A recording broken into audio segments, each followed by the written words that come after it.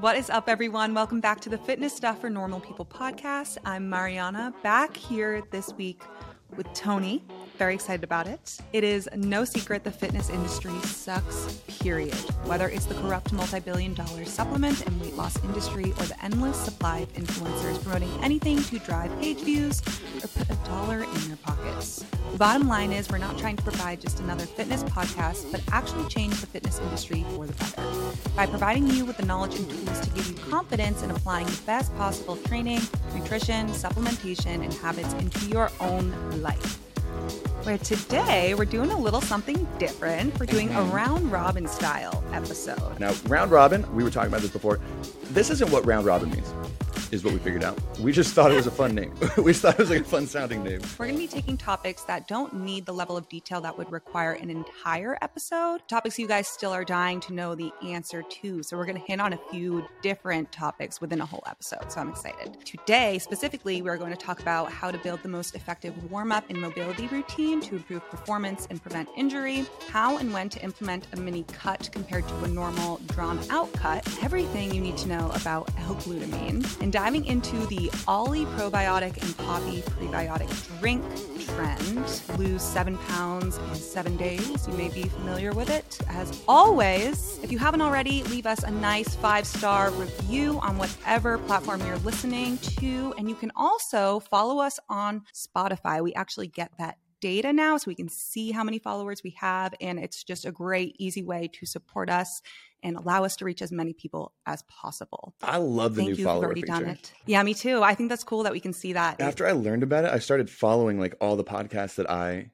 love and listen to. Me too. I freaking love it because it pops up. I didn't really realize, so that will also allow you to get notified anytime we post a new episode. So you'll stay up to date on all of those. And if you really like the research aspect that we bring into each episode, make sure you join us on our premium membership in the Fitness Stuff Research Review, where we dive even deeper into specific studies, addressing individual nuances, showing you how to apply each aspect into your own specific lifestyle, while teaching you more about how to read and interpret research. It's just $5 for the first month, and it's $10 a month after that. And a quick word from our two sponsors. Number one, rocking with us since the day one, Legion Athletics. I know I use them literally every day, and they've got some cool stuff cooking in the kitchen right now. I think next month they're dropping their own isolated magnesium and vitamin D and K supplement, which they're usually like more of a sports supplement brand. They don't do individual ingredients. That's more for like Thorne or Pure or Now. And they're breaking into that space, which I am pumped to see what Mike Matthews comes up with. I know I just took their pre-workout. I don't know if we've talked about the little trick that we do. So if you don't like a super high stim pre-workout and you don't like the no stim pre-workout because you need a little kick, I know I do because I work out in the freaking butt crack of dawn. I'll take a half serving of their stim and a half serving of their stim free. So you get a nice, I think it's 175 milligrams of caffeine instead of having to push like 300 or 400. So you just feel burnt out all the time, but you still get the clinical dose of all the actual pump, focus, and strength ingredients. Love their pre-workout. Anywho, with Legion, as always and since the beginning, you get 20% off your first order or double your points after that just using the code FSPOD, FSPOD. We'll leave that link in the show notes down below. Another thing we don't shut up about is their whey protein, which is a perfect segue into sponsor number 2 from the Strong Inside. Now, if there's one thing y'all know, if you've listened to this for more than a week, we don't shut up about its protein. And that's usually just because whatever your goal is, whether it's to lose fat and lean out, to build muscle and get stronger, or even just live a higher quality, longer life, protein is usually at the center of what you need to be focusing on. Yeah, and I think we get asked often, which protein should I choose? What's the best type of protein? And there's so many different types of proteins. We all have our personal preferences about taste, quantity, but we're partnering with The Strong Inside, which is an educational resource. They're not trying to sell you anything. They're just trying to help you learn more about proteins from milk, specifically whey protein. So Tony and I found we really aligned with that because we already talk about this so much. And if you didn't already know, whey protein is a protein derived from milk and tested as the highest quality form of protein. That's because it's a complete protein, meaning it contains all 9 essential amino acids and is absorbed more quickly than other types of proteins. It's found not just in your basic whey protein powder, but also added to protein bars and shakes. Just look for whey protein concentrate, or whey protein isolate on labels, all which deliver a high protein content. Yeah, especially if you're looking to increase your protein intake, which I think a lot of people find themselves trying to do. Usually those supplements and foods and everything made with whey is going to have a great macro profile that's higher in protein, lower in fats and carbs to better hit a calorie goal.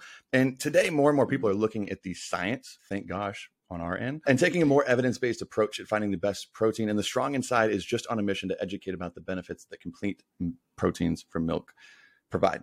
The next question after you figure out, okay, what type of protein do I need, is really just how much do I need? And that's where the Strong Inside is coming in clutch, where they've actually got a personalized protein calculator on their site that takes into account your body weight, your fitness level, your goal, your life stage, everything that goes into calculating what your individual protein number should be, instead of just listening to the bland 1 gram per pound of body weight advice that you see on social media that does not fit hardly anybody to a more exact number. So you can find that at thestronginside.com or down in the show notes below.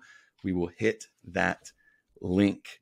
Now let's go ahead and get started. Now, round robin, not what round robin actually means, but we got 4 topics, and I'm pumped to do this because we get asked all the time in DMs, in the comments, for really just to do episodes on topics like this, but it's like we just haven't been able to, because we couldn't fill a 45 to an hour and 15 segment diving deep into the science of things like this, but they still take a more long-winded, long-form answer than just a quick, text or message back or response on Instagram.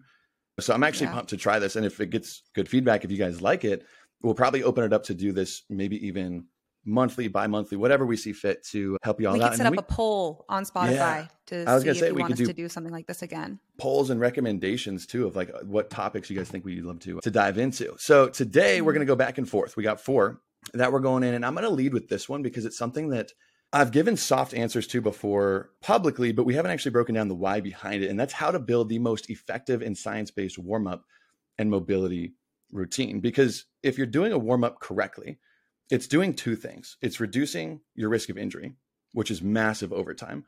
And it's going to improve your strength and performance during the actual workout, which I don't think people realize. They're like, well, what's an extra, added, and these are arbitrary numbers, but an added 5 or 10% jump in strength or performance. I'm not saying that's what it is because it's harder to measure like that. But if you compound that over every workout through the entire week, through the entire month, through the entire year, same kind of thing goes when like supplementing with creatine. It improves your strength and performance by a small percentage, which in the moment doesn't make a ton of sense. But if you spread that over time, you can make more gains, bruh. So that's why we're talking about this. And I think, I don't know about you, but I think this is what I noticed going through and coaching and working with so many people is I feel like a lot of people are inconsistent with warm-ups because they don't have a confident why in why they're really doing it, or if what they're doing is worth it. Like that's what I used to do, is just I'll spend a couple minutes on the bike and maybe I'll jump on the foam roller. I don't really know what I should be doing or how much time. So I would do it for 2 or 3 days and then I'd just be busy and stop. Have you noticed that too? With a lot of people just inconsistent with it? Yeah. And because I also feel like so many people too, time is just hard to find at the gym. And for some people, all they have is the time to get their workout in. Mm-hmm. But also you'll see a lot of people that have an hour and a half workout programmed of just lifting the whole time. So you are actually more strategic and a little bit smarter about the duration of your lifting session. You can absolutely fit in some mobility in there. And it's also just something you're not going to see immediate results from. Humans thrive off of instant gratification. I think that's part of it, is that 100%. They also suck. I personally think it's not fun, but it's just one of those things you do because it's going to make you better. And I think once we actually dig down like why and how you'd want to implement specific pieces to a warm-up, it would actually motivate more people to do them, because there's a few reasons. And this is something I wanted to dig into more just anecdotally speaking, because I notice as I've gone and transferred into more of a strength training routine with strength and hypertrophy instead of just the bro lifting from years ago, if I don't stay consistent with a warm-up and I'm progressing my bench, my squat, over the course of maybe not day to day, but week to week or month to month, my shoulder injuries flare up, my back injury pops up, my knees start to hurt a little bit more. And all those things cause me to take away intensity from the actual workout that bothers it. And those always pop up if I don't stay. So that's where I've stayed consistent for the last several months on just knocking that out. And not only just anecdotally, but there's several pieces of research that actually look into this. And we're going to do a longer drawn out of like, if you really got 10 to 15 minutes to dedicate to a warm up, what you could do, but then we're going to be able to shorten that for those of you guys who, like Mariana, you just said, some people only have 30, 45 minutes in the gym. spending 10 to 15 minutes of a warm-ups, it doesn't really make sense. It doesn't really make sense. And the funniest piece of this to me when I was pulling up the research, right, and a couple pieces out of Australia, the first one is a systematic review, actually showed the number one part of a warm-up routine that has been shown to enhance performance and reduce injury over time. It's not the fancy mobility drills that you see people doing online. It was physically warming up your core body temperature. That's it. Just warming up your core. I mean, funny because that's the name of it, a warm-up. But just actually warming up your core body temperature led to improved performance, led to less injuries over time compared to groups that did other warm-ups that did not implement some sort of either short cardio or sauna session beforehand. And the cooler part about this is like, why does that actually make a difference? Is because one of those specific studies from the systematic review looked at why increasing your core body temperature actually helped. And it actually does a few things other than just get your blood flowing. It increased muscle metabolism with faster ATP turnover and better creatine utilization, right? So better creatine utilization, you're able to perform better from strength there. It also increased exercise power production. And there's also a psychological side part of it that this study dove into, where it essentially sets the tone for your workout, which I think especially makes sense for people who train after work in the day, is when you have that pause, instead of just jumping from your work to the car to the gym, it's a little pause for a few minutes where you're getting your mind right. What am I about to do? What am I here for? Oh yeah, it's workout time. Instead of trying to shift mentalities from either I just rolled out of bed, I just got off of work. It's that psychological aspect that this paper actually dove into. And they said this actually does attribute to improve performance, which I thought was cool. So it's actually making physiological changes in your warm-ups. Yeah. And I'm like, let me ask you this first. When you do warm up, what do you typically do, if anything? I would say I will do like an incline walk or go on the Stairmaster. I mostly will just get my core body temp up, and then mobility I'm not the best with. I do mobility like at least once a week, but I always have to do it before I lift. I have to move a little bit because I just go in super stiff. Yeah, especially for big moves like that. And I actually pulled this routine I've been doing for the last couple years. It was intermittent for a while, but the last several months, really consistency. I actually pulled from one of our favorites, Jeff Nippard, helped introduce me to that on his YouTube page. But essentially, here's how it breaks down into 3 phases, right? A 3-step warm-up. Phase 1 is the general warm-up. That's something you would do every day. And if you had to shorten your warm-up routine, it would be just this, right? You can skip phase 2 and phase 3 if you want to. But phase 1 is just the general warm-up. So heating or warming up your core body temperature and increasing blood flow. You could do this on the stair climber, on an incline walk. Even on those days that you're not feeling as great, you could even just jump in the sauna. We even talked about that on the episode a few weeks ago about the sauna, how much we could improve performance there. So even if your gym has a sauna, it's just warming your body up makes such a big difference. Now, after that is when you move from the general piece to the specific piece, and that's phase 2. The specific piece, another 3 to 5 minutes, would be taking the active joints that day through a full range of motion. And that's typically separated into like upper body and lower body, because anything you're doing upper body usually involves your shoulders and rotator cuffs. The lower body, you would normally focus on your hips, your knees, and your ankles. So you could separate it like that, but it actually takes the active joints that you're going to be using that day through their full range of motion. So foam rolling to increase range of motion, which I know a lot of research is hit and miss, but I typically notice, especially if you do foam rolling correctly, a big increase of range of motion pre to post. And then not just that, but dynamic stretching, not static stretching, which I think static, I don't know if you were in that realm. It got a lot of hate a few years ago. People were like, it's the worst thing. You're going to get injured. You're going to do this. Dynamic warm-ups that we're going to talk about here for some examples are shown to increase strength and performance, while static stretching is usually linked to either no improvement or suppressing performance. It's usually something better done after, right? And we'll give some examples on dynamic warm-ups later. And then phase 3 is essentially bridging that piece into your first working set of the day.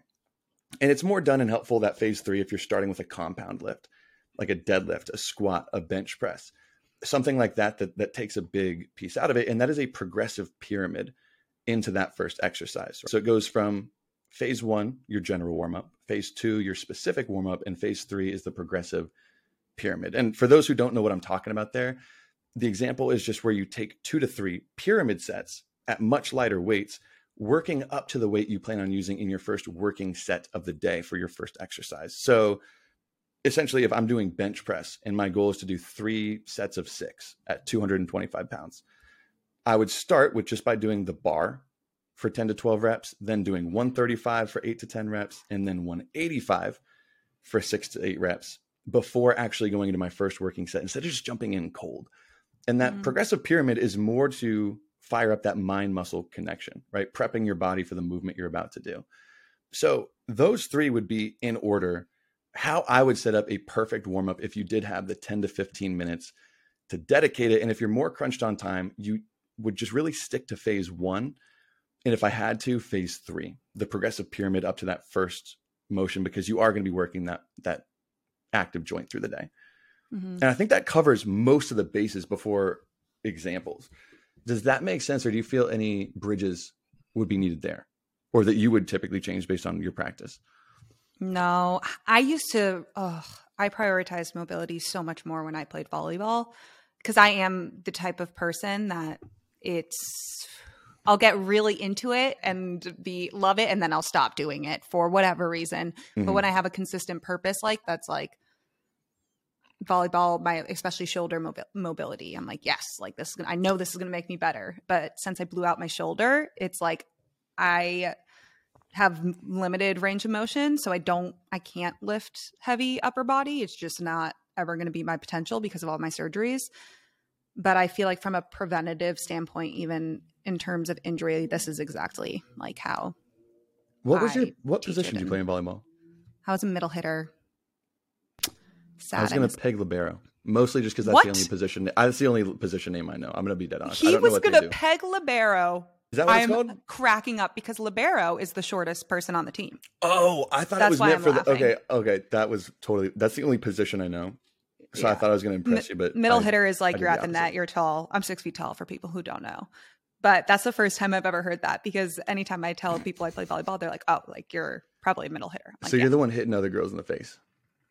Yeah. But when I'd be in the back row, because I played back row sometimes because I'm so tall, like everyone would serve to me because they think I can't get low enough, but I did. I could hold it down in the back.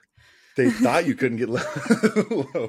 But yeah, I mean, that does. Yeah. It helps. I think it helps with sport though, because in most sports you have a dedicated slowed down warm up routine every day. And that's what it is. It's when it throws you out of rhythm or when you speed things up a little bit. And that's what I'll say, like, especially if you're doing compound lifts, I just challenge you for 1 to 2 months to stick consistent to some sort of a warm-up routine like this and notice how much better you perform over time. Because that's where I really notice those differences, and I really think so. And I wanted to give some examples for like the dynamic stretches specifically, because a lot of people are like, yeah, but like which ones, when we're going into it for that more specific phase 2 part of the warm-up. And I really just separated it into like lower and upper exercises. And for lower, you'd be foam rolling. Your adductors, your glutes, and your quads are usually some main ones.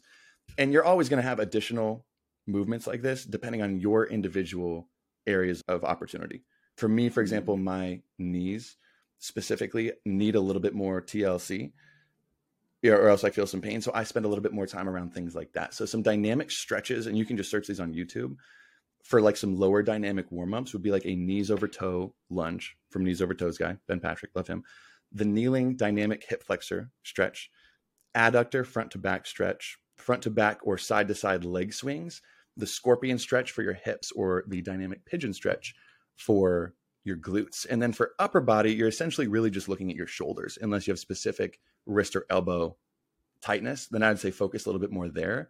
But you could easily just foam roll out your back, your lats, your shoulders, your traps. And the dynamic stretches I really love, because I think we were talking to Joe on the podcast when I was going through some shoulder pain. That might have been right afterwards. But shoulders have been one thing that plagued me in progressing in bench for the longest time. And now I bench press 3 days a week without pain, which is big old Mr. Businessman. Essentially, though, I love shoulder dislocations. Sounds scary. It's not. Just look up the YouTube video with either like a broomstick. I have dislocated my shoulder 3 times, so I'm cringing right now. It's not that specifically. You're not going to dislocate your shoulder, but shoulder dislocations with either like a band or a broomstick, PVC pipe, something like that. Weighted band weighted or band internal and external rotations, front and back arm circles, steel mace swings I got really into for a long time. Those I love. And even this one's not dynamic, but dead hangs are phenomenal for shoulder mobility as well. So those are just some examples on what you could really piece together and why you'd want to. And I really think warm-ups, hopefully that answered the questions people had coming in of like, should I do a warm-up? If so, what should I even spend my time doing? You could spend 3 minutes on each of those, 3 minutes at some higher intensity to get some blood flow, 3 minutes taking your joints through that active range of motion, and then 3 minutes of just doing several, maybe 2 to 3 to 4 sets, progressively building up to that first movement of the day. And that's it. That's all you need. See my shoulder external rotation right now? I wish if everyone's what? Yeah. Do you want to tune in? Everyone turn on the camera. Yeah. What is it? This is pretty normal. Can externally rotate. And then my bad one. So I can't, that's as far back as it goes? Yeah. Cause I was doing PT but that's why I don't bench. I can't do like, oh my gosh. Ow. Even that like hurts. It's like I can't do back squats. I say anything that really requires you to move your elbow like anywhere even close to parallel to your it's just shoulders. So tight. I was in PT for years and I still do my shoulder exercises, but like I had the 2 surgeries to tighten up that area because I completely tore my labrum like in half. So I just, and so many little tiny like my rotator cuff muscles just all. The first one looked like you were fist bumping. I know. It looks like a fist It's really bad. We can only fist bump on our left side, ladies and gentlemen. Only the left side fist bump. So that's where we're going to tie up the warm-up piece. And I think we'll jump into next. You want to hit off the Ollie and Poppy trend? I do, yeah. Or L-Glutamine. People are going to love Ollie. this L-Glutamine. Yeah, hit the Ollie and Poppy. Because you actually you introduced this one to me. And at first I thought you were lying through your teeth. And I saw how much traction this had. Yes. And we're not talking about Ollie Pop. Tony gets this confused. It's not the Ollie Pop drink. I'm currently drinking one. Not sponsored, although I love them. If I say Ollie Pop, just know that I'm an idiot. And that's why. It's not Ollie Pop. You probably have Ollie gummies are like vitamin. They have so many different gummies. They have a probiotic. So they have 2 probiotics, I think. That's specifically what I'm talking about. And then there's a drink, Poppy, which is similar to Ollie Pop. I personally don't think it's as good, but it's got not nearly as much fiber, right? Yeah. So there's been this trend going around on TikTok, and there's so many videos on it. If you even search like Ollie and Poppy trends, like it will come up about losing 7 pounds in 7 days by taking these 2 together. And I made a TikTok video about this, addressing it, because every time I see any sort of video that's like lose X amount of weight in this many days, I get deja vu because it's the same fucking thing. It is the same shit, just recycled with a new product. And it pisses me off so much. You saw it with the apple cider vinegar. You saw it with the lemon water. You saw it with the greens powder. You saw it with the chia water. Like, I forgot about the chia. That was a good one. Nothing different. It's just a different product to sell you false hope that you're going to lose weight quickly. And it's just some easy thing that's just going to change your life. Sorry, it's not that easy. And what really pisses me off about this is that neither of these products are marketed as weight loss products. Yeah, Poppy actually does a really good job at staying in their lane when it comes to marketing. Ollie gummies, not the biggest fan of. They have a lot of shitty products, but this probiotic in particular isn't that bad. Like, totally could take it. But that's what bothers me, is that our society is so like, oh, like we're over the low carb trends and the stupid Atkins diet and the stupid Slim Fast. That was so crazy and dumb. Why do we ever believe that? No, we're just modernizing diet culture and these trends with new. We're honestly just covering it up with gut health. The word like, oh, this is going to heal your gut and make you lose weight. It's like, I was going to say, what's the why behind why people think this specifically works? Like blending a probiotic with a Poppy, like prebiotic fiber drink. Like, why do they think that does something? It just started like anything. It started with one person saying, I lost 7 pounds in 7 days with this combination. There's no why. Oh, and there's no one not like they even try, wonders. A lot of time they try and sell you on like some sort of like mechanism of, well, the fiber is going to increase this gut bacteria, which is going to lead to increased metabolism, which is going to lead to 7 pounds in 7 days. Just makes you lose. It's like the heal your gut and lose weight. So like, It's That's so actually, this ridiculous. is one of the more idiotic ones. I really can't even Yeah. hold back because people aren't even wondering how. No one asks how. It's just, Yeah. oh, I Well, saw this so worked. that's what shocked me is you were even telling me like these brands didn't promote this. No. It's usually someone selling something Yeah. that's trying to say like, hey, look at my product loses X amount in X days. But this Mm-hmm. one just had a mind of its own with social media, with trends, with everything there. Yeah. These are just two random products that aren't affiliated that Yep. some random person just started saying, hey, take these two together and boom, And you drop it lose like it's hot, 7 right? pounds in 7 days. Yeah. And then someone else did it and it just spreads like wildfire. And it capitalizes on the idea, it capitalizes on this issue with weight loss not equaling fat loss. So people just automatically assume if you lose weight, yeah, that's the same thing as losing fat. Like anytime you lose weight, that's going to stay off. It's not going to come back. It couldn't possibly be water weight. Like I'm actually losing these pounds. It's not some weird coincidence that I've just randomly dropped 7 pounds overnight. Like most people would think, oh, that's a little concerning. Like, why did that just happen? But disclaimer, nothing will magically make you lose weight overnight or within a week, other than being in negative energy balance for a long period of time. Again, it's not going to just happen overnight. There's a difference between temporary water weight loss and actual fat loss, and people often will just ignore that. Our water weight fluctuates so often.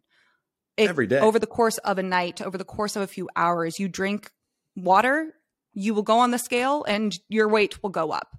That is the perfect example of how easy it is for our weight to fluctuate. That's why the scale, people will say, like, don't always have the scale being your only metric for fat loss, especially because sometimes it's not going to move at all.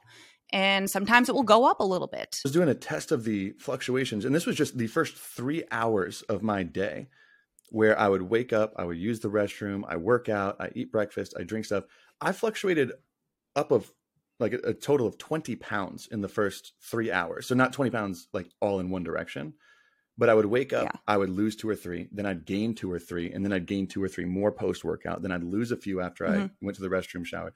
It fluctuates, not these little numbers either, very frequently through the day. Yeah.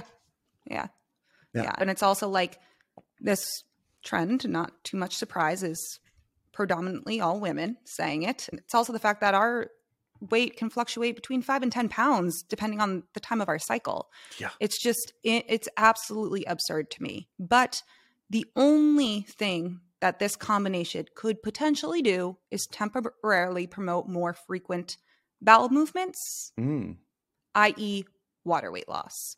So that's the Cliff Notes. I'm going to tell you why a little bit. My first thought was to go and dive deep into this poppy drink, assuming this is probably really high in insoluble fiber. So there's 2 different types of fiber, soluble, insoluble. Insoluble promotes the movement of food products through your digestive system.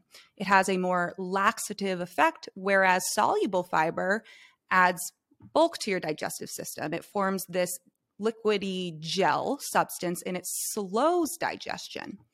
Poppy first only has 2 grams of fiber. That's the equivalent of around half of a medium-sized apple. So not much fiber at all. Still something, but it is soluble fiber. So it's not going to have that laxative effect. So instantly I'm just like ruling this out. And again, I'm not talking about Olipop, which is also very popular. Maybe I could talk about that another time because that is a different story. That's got 9 grams of fiber, which is that would be a fun one to talk about because that one I love. Yes. And so I was like, okay, that's not what's happening with this drink. That is just people are drinking it and for whatever reason attaching that it has some magical powers. But 2 grams. The other piece that could promote more frequent bowel movements is taking certain types of probiotics, especially if you've never taken probiotics before, especially if maybe you don't eat many probiotic rich foods or eat many plant foods that can promote the growth of probiotics. Certain probiotics can have more of that laxative effect because they help relieve constipation. So in the Ollie, it's their pre-probiotic blend. They also just have a normal probiotic, but they both contain Bacillus coagulans. And this probiotic in particular actually primarily acts by relieving constipation. And there's a few small human trials that show this. So a lot more data needs to develop in order for me to ever say conclusively that anything is going to cause something. But it does have the potential to have a laxative effect, and especially in those with IBS. So that's where most of the research is done, especially if you struggle with constipation, you do have IBS, it may help there. Yeah. So again, it may help you go to the bathroom. That's nothing. It's nothing special. It's nothing special. And I am all for, like, me being an IBS queen over here, I'm all for finding things that help you go to the bathroom. It makes life a lot better. So I'm not saying, I would honestly, if you are a person that struggles with constipation, go and get a Bacillus coagulans probiotic and see if it helps, because I understand how debilitating that can be. And there is some potential there. But that, because you lost a little bit of water weight after actually going to the bathroom more frequently, that tells you nothing. That tells you nothing, but it could help. It's just the messaging behind it pisses me off. Because if someone was like, hey, this actually really helps me go to the bathroom, and I read some studies that it might be effective, like, not some weight loss. I don't know. Yeah, it actually has some practical use. And I was going to say too, if you are in helping with that out, I think you agree with me here. I would not buy the Ollie brand. And the only reason, I'm not saying that particular product we know is bad, but we just know how poor quality that brand as a whole has been with other vitamins and minerals and claims, and they don't get their products third-party tested. So I would just go, I mean, I wonder if the probiotic that you take, does it have that one in it? I wonder. Seed is good. Yeah. And honestly, just making sure any brand that is third-party tested, like, especially financially, you need something cheaper. If you find one that's third-party tested and you want to try it out because you can afford it, try it out. Make sure, I think it's like at least 1 billion CFU. And I think that Ollie has like 500 million. Really? For it to be effective is what most of the research says. Which I know a lot of people hear that and they're like, 500 million. What do you mean that's not going to be effective? When we're talking about gut microbiota, that's a grain of sand. Yeah, it's a small amount compared to the trillions in your actual gut. Yeah, and you can even look if you're taking a probiotic now and it's like a woman's probiotic or once daily. I know some of those can be good to just take, especially if you don't get many in your diet. It can't hurt, right? There's nothing conclusive I could say, but even I take a probiotic. It's just something that it can't hurt, and it's a little bit harder to get from your diet. See if they have this Bacillus coagulans, because it is one of the few that has some human trials, which are not, you don't see that too often with probiotics. So just something to look into. But just a few bottom line notes. Neither of these products was marketed for weight loss in the first place. So that should just make you think, I wonder, how did this start? It may promote more frequent bowel movements. And again, that sometimes can be a bad thing. If you find that you can't get off the toilet, that's not a good thing. That's not comfortable. That's not fun. So keep that in mind. And the only way you may lose a couple pounds is temporary water weight. This trend isn't new. It's just a new product to give people a sense of hope that they can lose weight quickly. So you're telling people it's just recycled messaging. Just swipe past it. We like the toilet. We don't love the toilet. No. Keep a healthy relationship with the toilet is the brand messaging that we're giving them. Yeah. Okay, that actually opened me up to what the actual conversation was. I can't wait to talk about Ollie Pops on another one. Oh, yeah. Because I started drinking those on the daily, like over a month and a half ago. And did I put you onto those? Difference. I think it was you. It's like actually annoying because they do taste so good. Like it is good, and there's 9 grams of prebiotic fiber. 9 grams. That's why I'm like, I hate how Poppy even considers himself that, because there's 2, which is next to nothing. But 9 grams is a lot. So I'm excited to talk about. I don't know how much Poppy markets itself as a. I think it says it on their can, from what I remember. Like it says, like that's on their can is prebiotic fiber drink. Yeah, that's like the annoying. It's like 2 grams. Like, yeah. I like Poppy. I don't like it as much, but it's good. Yeah. And I love a good beverage. But. I'm ride or die with Ollie. Even though they won't respond to my Instagram DMs, I'm ride or die with them. Screw Poppy. Just kidding. Try it if you want. Okay, so now we got the 2. I think these 2 are what people want to know about: mini cuts and L-Glutamine. Mm-hmm. L-Glutamine's freaking I'm seeing huge. It just It was popular in 2020 and now it's just popular again. It's just the trend cycle. L-Glutamine or mini cuts? L-Glutamine. Okay. I've been seeing it more lately, but I can't wait for you to break this down. So let's jump into mini cuts, which I think time of year wise, we're coming up to summer. A lot of people have started asking about this more and more. I think it goes through like trends and cycles through the year of a mini cut. So I want to break down what exactly it is compared to a normal cut. And then when you definitely shouldn't do one, when you might want to do one, and what that actually look like.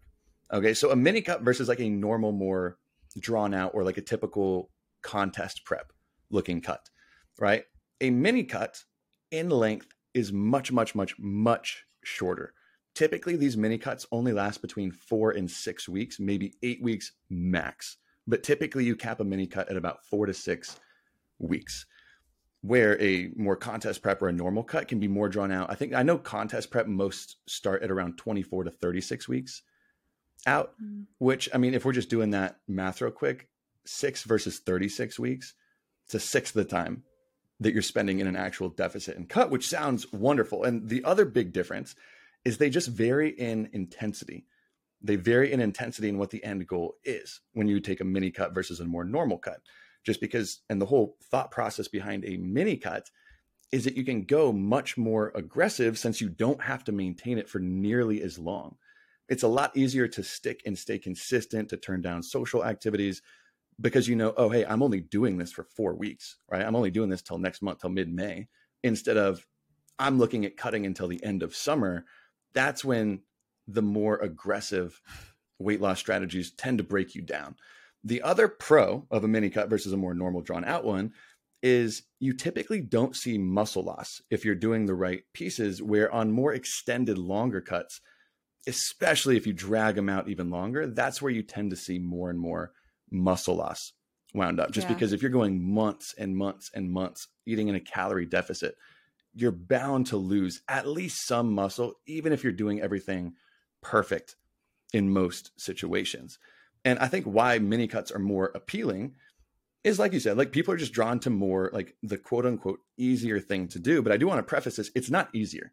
It's a hell of a lot shorter. It is nowhere close to as easy, or it's nowhere close to easier as a way to try that out. Now, why one would want to do a mini cut. And I know this is really popular before vacations, before summer break, before anything like this. And that's when it can be dangerous. So I will dive into that later. But why you would want to do one is essentially to lose as much fat as possible in a short period of time, knowing it won't have to be sustained for too much longer, right? That more aggressive deficit you can get away with without losing muscle, without having to drag out the hunger, the energy, the fatigue problems that come with dieting because you're only doing them for several weeks.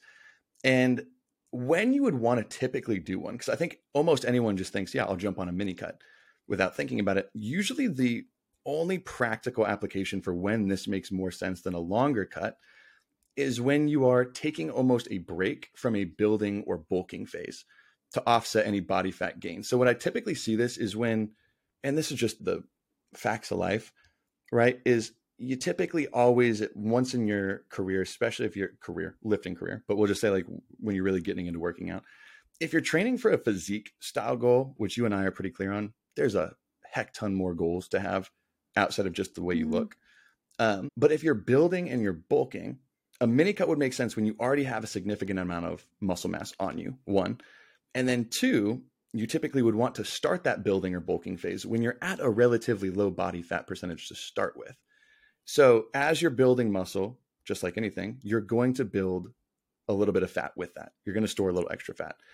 So let's say, and this is just some example with some numbers, and I'll give men body fat percent numbers. Females are usually 8 to 10% higher. But let's say for a guy, you guys are annoying. We're so annoying. We're the worst. Let's say you start a build at 10% body fat, right? Great place to start a building or bulking phase. You would build. And we know building muscle takes a lot longer than losing fat, but you'd build and build and build until, let's say you got to like 13, 14%. A mini cut would be perfect there. So you could potentially offset and lose 1 to 3% body fat in a quick period of time and then continue building and bulking again. Instead of, if you want to build significant muscle mass, you're probably looking at going through 12 to 24 months of dedicated to just building. If you want real significant muscle mass, And if you do that all at once, you're going to gain a significant amount of body fat with that. And there's just no real way around it. So essentially, when a mini cut is the most useful is at keeping your body fat percentages lower as you continue to build muscle without having to go through the vicious 6-month cut, 6-month bulk, 6-month cut, while you're just kind of like staying in limbo in the middle, just fluctuating body fat percentage because you gain and then lose muscle. And then you gain body fat and lose body fat. It just kind of stinks when you get stuck in there. Now, here's when you definitely would not want to do it. Because I think a lot of people hear this kind of like they hear, oh, do you remember, what was it? Our reverse dieting episode we did a while back. Everyone hears reverse diet and they're like, I need that. And it's like, very few people actually need that, right? This is not a good idea when you have a significant amount of body fat to lose, in my opinion. Yeah. Right? Like if you are a guy with over like 15 to 18% body fat, or for females, like over 28 to 30% body fat, if you've got a good percentage of body fat to lose, like 5 to 10%, you can't lose that much in a mini cut, right? And it typically is going to take a lot longer to get you to that point you want to be at. That's one scenario where I don't think it'd be used. Another one is when life gets busy. This is one thing that I don't think most people underestimate. I actually just had a client that went through this where it's almost summer, great time to mini cut. We actually were in a great place to do so, but they underestimated how busy their life was going to get, just because summer and spring months, I mean, that's when usually more social situations happen, spring break, vacations happen, life just gets busier. And I don't think people estimate it. We're going to give specific protocols, like what a mini cut would look like from like a nutrition standpoint, from a training standpoint. It's much more aggressive. That's the whole point of it. Meaning you have a lot less balance with your life, which we do not recommend hardly ever.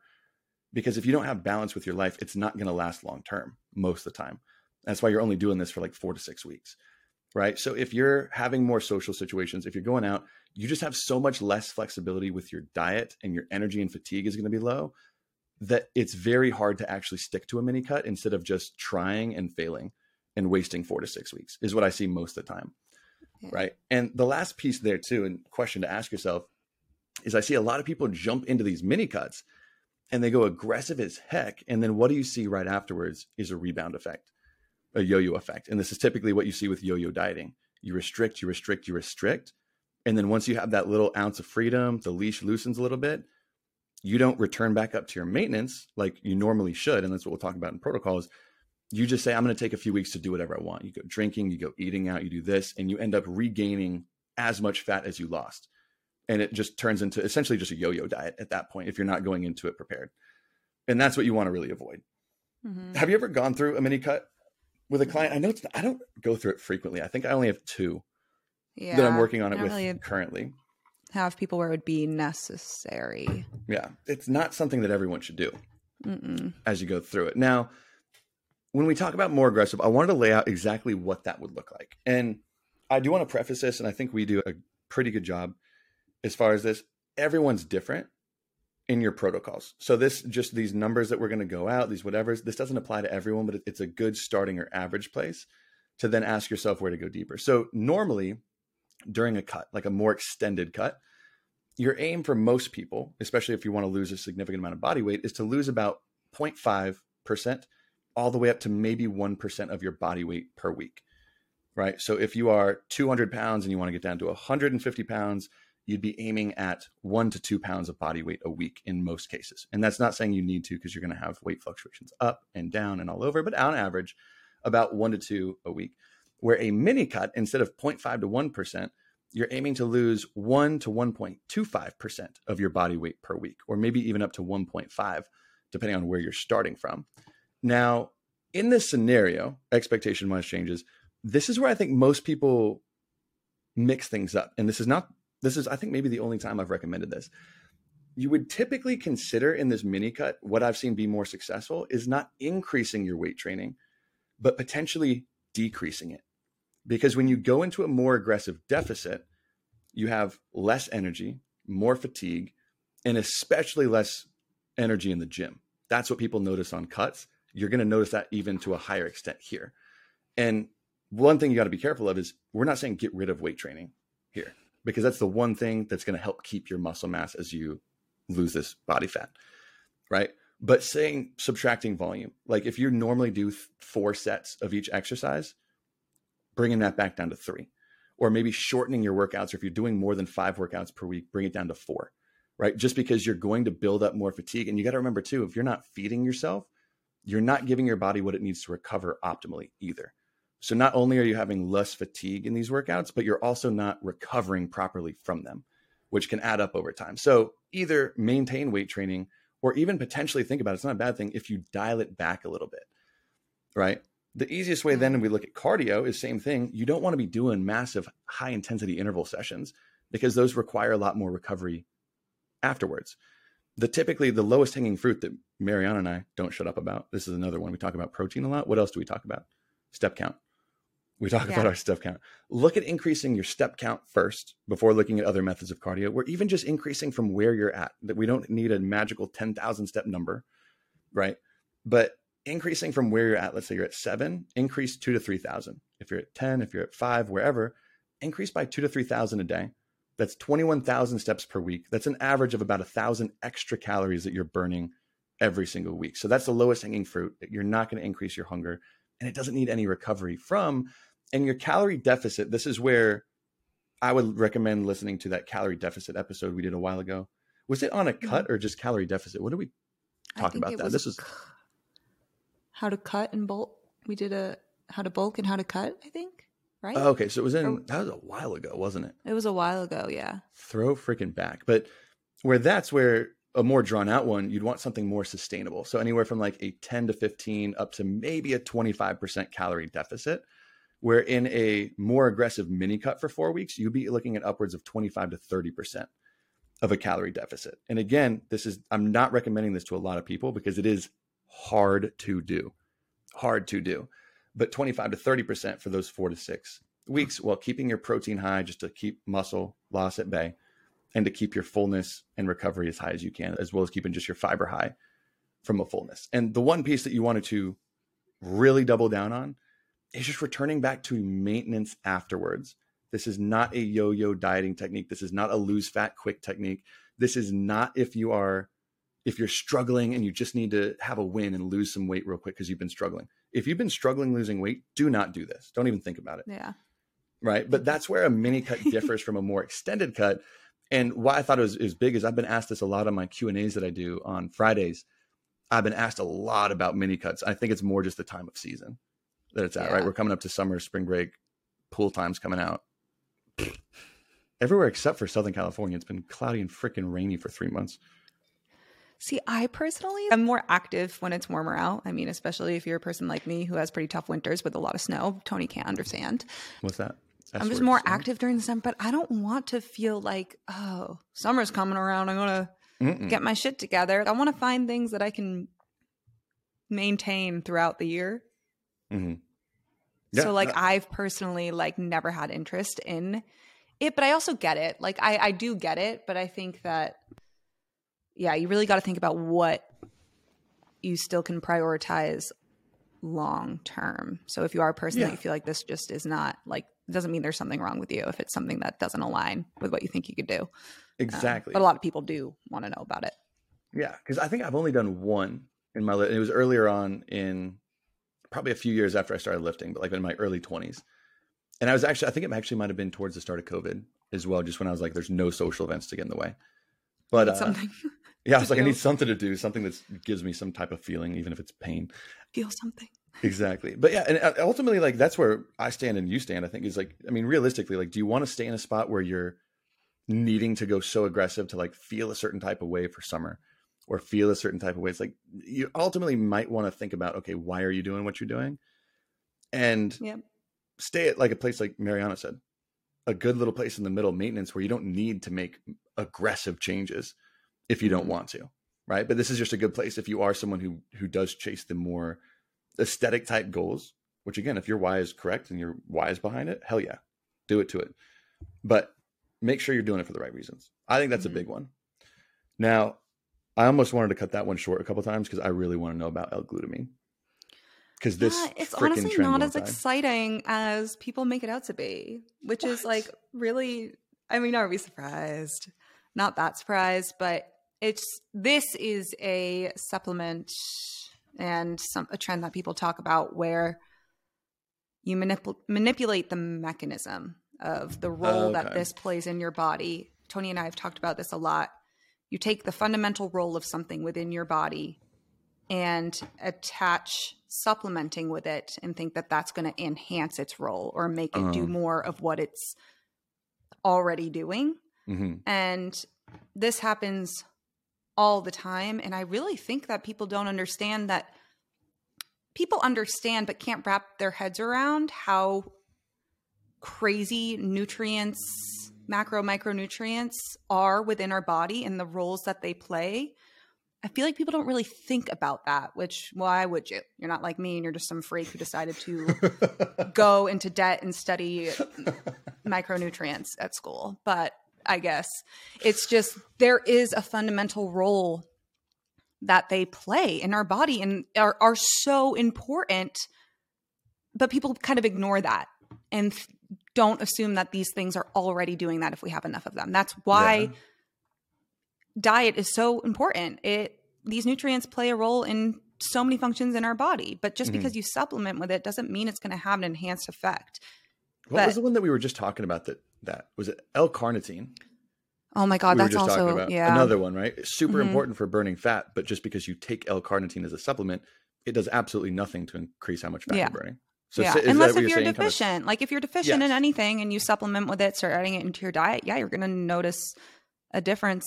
So let's talk about L-glutamine, what it is. So it's an amino acid and it's found in protein-rich foods like tofu, meat, beans, so plant-based and animal-based proteins. So if you're eating sufficient protein, done. Like don't even have to worry about it. You're getting enough L-glutamine. Most people, the majority of people get enough through diet, unless if your body is under significant stress, like during periods of illness or injury. This can specifically happen to people who have like Crohn's disease, so like a chronic disease, but it can also happen during times of trauma. So a traumatic injury, or you have the flu for a really short period of time, you may temporarily be deficient in L-glutamine. But where supplementation is typically the most needed with it is if you do have more of a chronic illness or an injury that makes it difficult to digest food. So it does play an important role in intestinal cell growth, repair, and maintenance. So its main role lies within your GI tract, your digestive system. I was going to say that's where most of it's kept in the body, right? Yes. Mm-hmm. And what I was just talking about is in terms of when you may need it to supplement with and maybe you don't, is that has a term. It's called conditionally essential. So we have essential and non-essential nutrients. So conditionally essential means that it is needed during traumatic conditions like the ones I was just mentioning. So essential means you must get it through supplementation or your diet. You can't make it on your own. We also make glutamine in our bodies and we get it from the diet. That's why it's conditionally essential. When you have these traumatic conditions take place, your body does not effectively produce L-glutamine. So that's where you may become deficient. Okay. So that is what conditionally essential means. So what it does if you do supplement with it, it may improve IBS symptoms. This is only found when it's alongside a low FODMAP diet. If you don't know what a low FODMAP diet is, this is something that deserves a whole episode. So I'm not even really going to get into it, but it is a temporary elimination diet that a lot of people with IBS or SIBO will go on with the instruction of a registered dietitian. But it is not seen when it's not alongside a low FODMAP diet in IBS individuals. Really? So it's kind of like, well, is it really that helpful? You can't say, because there haven't been studies just isolating each on their own. This study it showed that people who only took L-glutamine didn't see any benefit, but those who did take it alongside a low FODMAP diet, they did see the benefit.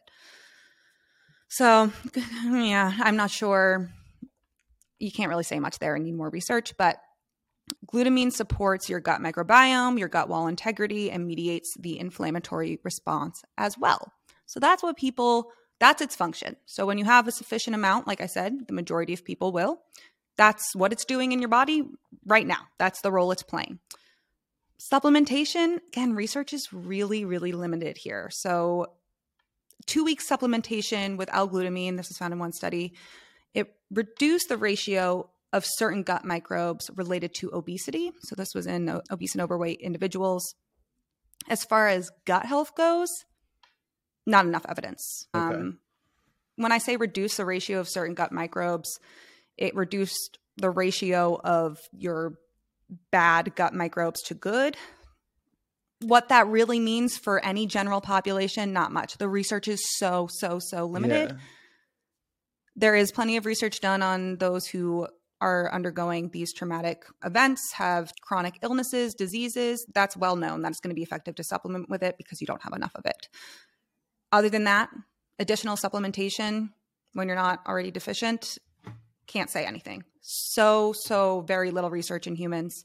It's usually, this is what's blown up about. It's mostly for bloating is what I see trends Bloating. on like social for, right? Is, oh my God, you bloat, you have to supplement with L-Glutamine. So I'm guessing those secondary claims, like the small changes made in gut microbiome, are probably what they're drawing these conclusions from. Yeah.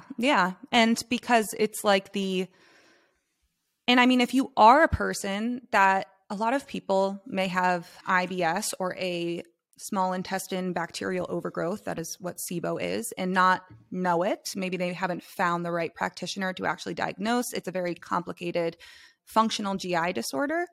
And maybe you have that and you don't know. And this is not to discredit chronic bloating and pain from bloating. Maybe you have one of those and that is considered a traumatic condition. And you do supplement with L-Glutamine alongside. It's not going to be the only thing. It could be one potential factor for that specific population of people. Okay. But it's not going to be as important as diet. It's not going to be as important as getting down to the root cause of why you're struggling with this bloating in the first place. It's not as important as managing your stress. There are so many other things that play a role in your overall gut health. I've said this so many freaking times, but one supplement is not going to resolve your bloating, especially if it is chronic. It may be a small piece that helps a little bit. It's so complex and it infuriates me how people simplify the shit out of our gut when every single person's microbiome is different. That was the trigger word for females we decided on, right? For men, it was say something boost testosterone, boom, you're sold. For females, it was reduce bloating, right? Yeah, reduce bloating. What we're talking about? Improve your reduce gut. bloating. Heal your gut. Heal your gut, reduce bloating. I'll buy anything. Yeah. Okay, so just to get this straight, right? So L-Glutamine that everyone's doing for bloating, for gut health, for anything, you already have a lot of it in your gut without taking a supplement. You, me, everybody has a lot of it in their gut. Amounts. Yeah. And the only time that you typically would supplement with it is to help fix things if, for whatever reason, levels were lower than they should be. But you typically only see that in injury, surgery, infections, or extreme cases, which even if we're talking about like IBS, I know it's more common, but it's still not very common, right? Is it like one out of like maybe 10% is right? Yeah, and I mean, IBS is tough because IBS can mean a bunch of, and that's more so a lay term for a bunch of different symptoms. Yeah, if something was there, but that's, not everyone from IBS should be jumping on L-Glutamine either. So it's very rare that people need this, but I feel like it's one of those things. I just posted a supplement tier list where I broke down like which ones are worth the money, and I just ranked L-Glutamine as not worth the money for most people, and pretty much for those reasons. It's really it's useful in very certain scenarios. Yeah, but I feel like it is what every girl is hopping on now. There, anyone who worries about bloating, which a lot of the time, I wish I had a freaking visual for this. Of my friend, she's a dietitian, Caroline, did this where she had a grocery bag that was just like standing up straight, right? Like when you hold a grocery bag with nothing in it, there's nothing in it. And she just put like a couple pieces of food in there, like a banana, an apple, or whatever. And it like expanded. And it's like, that's your stomach. You're not bloated half the time. It's like, you just ate food and it got bigger, right? Like that's where it went. I think so many people just think like, oh no, I'm not morning skinny anymore. I'm bloated. It's like, no, like you just ate food. That's what happens after you eat food. You ate food, or you're stressed. We have a whole episode on this, the brain gut connection. Yes. Stress, people underestimate that one so much and how much it can affect your overall gut health and digestion, your bloating. It's just, and people will ignore that. It's an easy out. There are so many factors that play a role in your gut health. And we unfortunately live in a society that is of young women who are petrified of being bloated. That's it at the end of the day. I'll say it. I'll be honest. I was that person, right? No one likes being bloated. Who likes being bloated? It's not the most fun, but like bloating is really normal. Maybe just live with it. I'm ranting now. Especially with the glutamine conversation, it's just another one where it's like, no one's going to look at like, okay, maybe I should change my diet, my stress, my lifestyle before I should look at a supplement, which that's most supplements. Once you've already addressed the big rocks, your training, your diet, your lifestyle, then look at what supplements you can add in. But if you're adding supplements before you look at those things, you're wasting your time. Yeah. Well, and then also, but a part of it is especially on social media, the people taking these supplements, right, are the ones who already have started to improve their diet or already eat very healthy foods, exercise a lot. Or they start taking glutamine in addition to exercising, eating a little bit healthier, drinking a little bit more water. You can't look at things in a box. Yeah, that's so many times. I feel like whenever a supplement goes viral, that's what it is someone who's like training well, eating well, lifestyles well. Then they're like, I also just started taking this supplement and this is what happened. It's like, okay, people are forgetting everything that actually made the change. My favorite are the transformation videos or photos. And then like in the caption or in the comments, it's like, don't remember diet's most important. Okay. My favorite even there, because I ripped apart, it was a larger quote unquote influencer it was like more of an old school one that was like popular, that just was really just showing off like her ass everywhere. And that's pretty much what the account was. But it was literally, I stitched the video. It was, here's my creatine before and after. And it was her like sticking her butt out and she had some glute growth. And it's like the comment was, and don't forget, you can get the creatine in my link in my bio.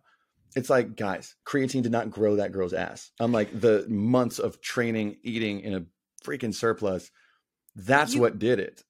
Do you want to know the day, I will never forget, the day I had the most DMs, message requests, was the one singular time that I posted on my stories. I was wearing like yoga pants, but I was just in a sports bra so you could see my stomach. Never have done it since. I have done it one time since I've had a following. That day, I got over 1,000 DMs. I think I still have the screenshot of it, asking for my workout routine and my diet. That was the most, will never attach my body to anything for a reason because I know what it does and I know why people do it. But also too, if you want to show it off, pop off, do you, don't care. It's just, it is upsetting, honestly. And I don't get it's just crazy. Like how sports bra and leggings. It's just, it's just weird. I think it's really odd. Yeah, but I mean, I did a lot when I was young. You see a dude shredded. It's like, okay, what is he doing? What are his supplements? What is his training? Yeah. It's just what your brain naturally, when you're not in this industry, kind of jumps onto. But it's funny when you see on the other end. That is actually really funny. Yeah. And I'm like, oh, it's just fake too. Cause it's like, I think it was a picture before breakfast. I'm like, well, if you saw me after, like, it's all fake. It's all fake. Whatever you see is probably fake. It's all fake. F it. We're all going to die anyways. just say F it and bail. So that was our first round robin. That was nice. We covered a lot of different stuff, which I liked because I feel like there's a lot that we always want to talk about, but we're like, we can't talk about warm-ups. We can't talk about glutamine for an hour or doing something like that. And I mean, if y'all like this, let us know. Like, shoot us a DM. We're actually, I think what we can do it on our Instagram page for the podcast. So if you don't follow fs.pod, go check that out. We'll start putting it on our stories for the little question boxes for recommendations, stuff that you guys want us to dive into that might not be worth a full episode, but things that you guys want us to cover and break down and see what the science and the evidence actually says behind it. We can throw those up or just shoot us a message too, so we can keep these on front. So we can hopefully keep doing these because I like them as we get them quick and we cover a lot of info. So you can all find us down there. And I think that's a pretty little bow on today's episode. Well, hopefully everyone has a super productive Monday. We love you. We'll talk to you soon. Bye.